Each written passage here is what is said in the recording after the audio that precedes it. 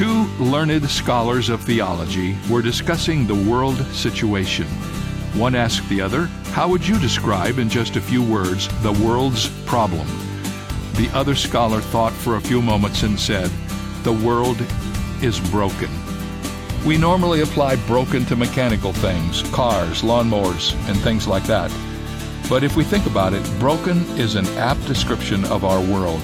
In other words, nothing is working right as a result of sin. Fortunately, God is in the process of redemption and restoration.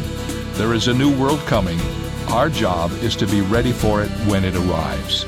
This is David Jeremiah, encouraging you to get on the road to new life. Discover God's plan to restore the world on Route 66. Route 66, driving the word home. Log on to Route66Life.com. Start your journey home today.